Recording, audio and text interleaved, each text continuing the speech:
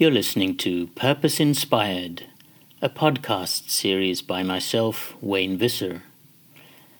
This season is based on a book called The Age of Responsibility, CSR 2.0 and the New DNA of Business.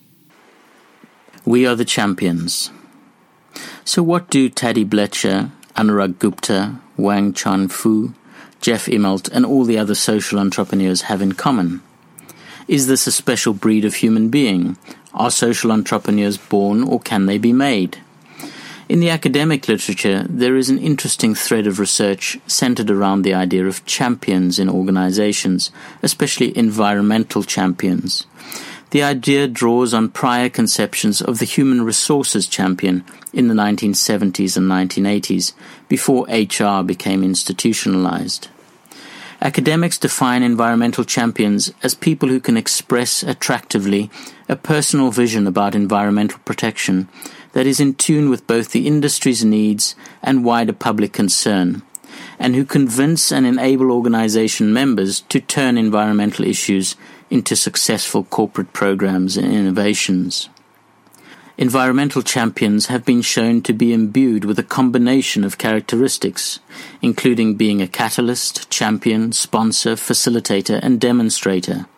Their skills include the ability to identify, package, and sell environmental issues within their organizations. Their effectiveness in engaging others rests heavily on expertise, top management support, and a strong appreciation for the problems that every business unit or operations manager focuses on. Research on champions is not confined purely to the environmental dimensions of sustainability. Others have written about socially responsible change agents, as well as managers' individual discretion as a component of corporate social performance.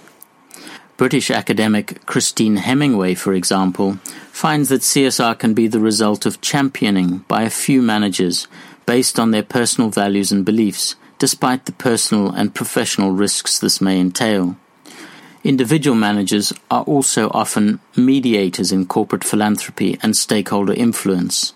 Hence, the notion of CSR champions has emerged as an important concept, which I will return to in the final chapter on individual change agents. Bill Drayton, who has been involved in selecting and tracking the progress of the 2,700 Ashoka Fellows, believes social entrepreneurs focus every day on the how-to questions. How are they going to get from here to their ultimate goal? How are they going to deal with this opportunity or that barrier? How are the pieces going to fit together? They are engineers, not poets. The entrepreneur's job is not to take an idea and then implement it. That's what franchisees do. The entrepreneur is building something that is entirely new, by constantly creating and testing and recreating and then testing and then recreating again. There are other characteristics as well. According to Drayton, the true social entrepreneur has almost a magical ability to move people, a power rooted in exceptional ethical fiber. He or she is always asking people to do things that are unreasonable, and people do them. The entrepreneur has an inner confidence that most people sense but do not understand.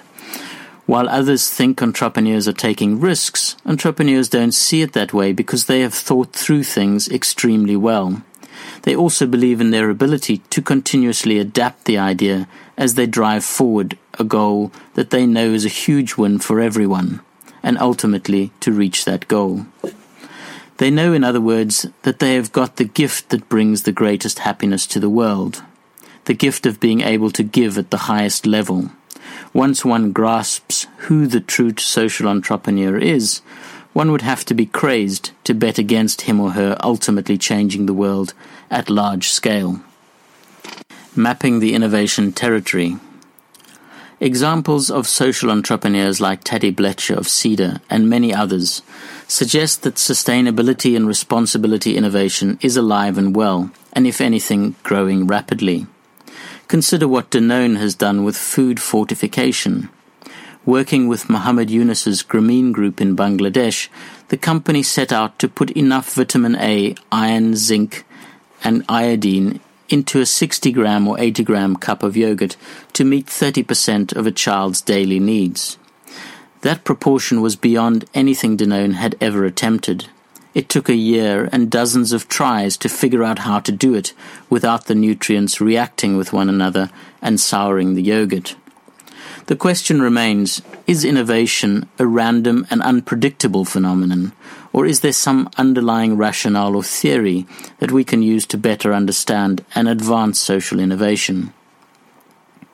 In 2007, a joint Nordic project was launched to focus on CSR as a key innovation driver. The ambition was to develop a systematic approach to CSR-driven innovation to make SMEs break new ground on, for example, low-income markets or strengthening competitiveness by linking innovative solutions to key social or environmental problems. Inspired by the concept, social entrepreneurship is now being supported in Denmark by the government-funded Centre for Social Economy.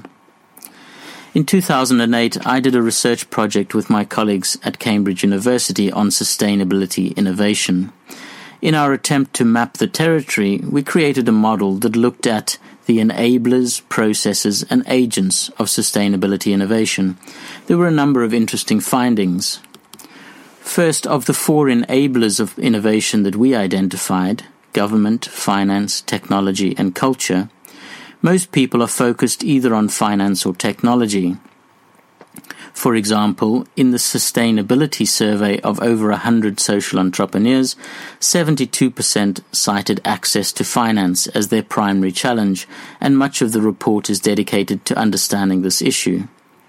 Furthermore, many typical cases held up as innovation success stories, whether they be GE's Eco-Imagination program or Vodafone's M-Pesa service, are almost inevitably technology solutions.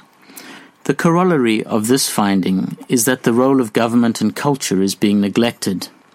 Government, by setting clear long-term policy targets on social and environmental issues like biodiversity, climate change, or access to health and sanitation, can create an enabling environment that allows business to innovate. Likewise, fostering a corporate and national culture of innovation, of opportunity orientation rather than risk obsession, is a necessary precondition for innovation. In the area of processes, of which we identified 3, individual actions, management systems, and tailored approaches, most of the focus has been on individual actions. This mirrored our findings for agents, where individuals were favored over companies and non-business agents. Hence, the notion of a sustainability champion or a social entrepreneur trains our hopes on the creative, business-savvy individual. This overlooks the important role of innovation within large companies, what the second in the sustainability series of reports calls intrapreneurship, as well as the potential for NGOs like Water and Sanitation for the Urban Poor, WASUP, to be part of the innovative solution. Volans Ventures has a different take on the process, which they see happening in 5 stages. The first stage is Eureka, in which the opportunity is revealed via the growing dysfunction of the existing order. Secondly, there's experimentation, a period of trial and error for innovators. Third, there's enterprise, during which investors and managers build new business models, creating new forms of value. Fourth, there's the ecosystem, when critical mass and partnerships create new markets and institutional arrangements. And finally, there's economy, when the economic system itself flips to a more sustainable state, supported by cultural change. Another interesting finding from my Cambridge research was that most cited cases seem to be innovation processes specifically targeting sustainability issues, rather than effort at embedding sustainability principles in core innovation processes. This is a fundamental distinction because it means that most R&D going on in companies, and hence most innovation, is not systematically building in social and environmental criteria. As a result, much like CSR more generally, innovation is a peripheral project or product-specific activity, which is exactly what is preventing scalable solutions from emerging in the mainstream economy. Until CSR is built into every organizational process, and especially into strategic functions like R&D or new product development, we will always be playing on the fringes of the age of responsibility. The Google morph. I want to end this chapter with one more example, Google, because it tells us so much about the role of creativity in creating the age of responsibility. There was a time when we all believed that Google was a search engine company, but that was before the Google morph, that phenomenon that Google has perfected of not only changing its spots, but almost magically shape-shifting before our eyes into a completely different creature. Understanding how and why Google manages to do this leads to some great insights. It all begins with the leadership, or in this case, two audacious Stanford PhD students, who decided in 1996 that if they made a copy of the Internet and applied a complicated set of esoteric mathematical algorithms, they could make a search experience that was far superior to those offered by the highly respected, heavily funded and well-entrenched Yahoo and Microsoft Explorer search engines. From this we can gather that Google founders Larry Page and Sergey Brin are both highly ambitious and creative. But what happened next? They quickly became the most popular search engine, and once they figured out a clever pay-per-click based advertising revenue model that worked, note that this came after figuring out the superior product, then the money started to pour in. By the end of 2009, they were a $23 billion company. That 13-year growth story is remarkable in and of itself, but far more interesting for us is how Google has used its success in search and its gargantuan wealth to pursue much larger missions, to organize the world's information and to make it universally accessible and useful. In practice, we see this manifesting in innovations that have changed and continue to shape all our lives. Google Maps, Google Earth, Google Finance, Google Docs, Google Books, Google Scholar, Google Images, Google Translate, Google Alerts, and so the list goes on and on. One of the latest is Google Health, which is in the beta testing phase and allows you to organize your health information all in one place. It gathers medical records from doctors, hospitals, and pharmacies, and then allows you to share the information securely with a family member, doctors, or caregivers. To get an idea of the scale of Google's ambition and creativity, let's look briefly at two examples. In 2002, Google was grappling with the question, how long would it take to digitally scan every book in the world? Well, no one knows. As part of this fact-finding mission, Page reached out to the University of Michigan, his alma mater, and a pioneer in library digitization. When he learned that the estimate for scanning the university library's 7 million volumes was 1,000 years, he told university president Mary Sue Coleman that Google could help make it happen in 6. After experimenting with various scanning technologies, Google announced in 2004 that its print library project, in partnership with the New York Public Library and the universities of Harvard, Michigan, Oxford, and Stanford, would digitize 15 million volumes. Then in 2007, just when we'd got used to the idea that Google was not only about search, but also about making the world's knowledge archive freely available, it Google morphed again. Through its Google.org fund, which it established with $1 billion in 2004, it announced a new strategic goal of RE less than C, or renewable energy less than carbon. Translated, the goal is to produce 1 gigawatt of renewable energy capacity that is cheaper than coal. 1 gigawatt of power can power a city the size of San Francisco. We are optimistic that this can be done in years, not decades, said Page. If we meet this goal and large-scale renewable deployments are cheaper than coal, the world will have the option to meet a substantial portion of electricity needs from renewable sources and significantly reduce carbon emissions. We expect this would be good for business as well. Google's proposal, called Clean Energy 2030, provides a potential path to weaning the US off coal and oil for electricity generation by 2030, with some remaining use of natural gas as well as nuclear.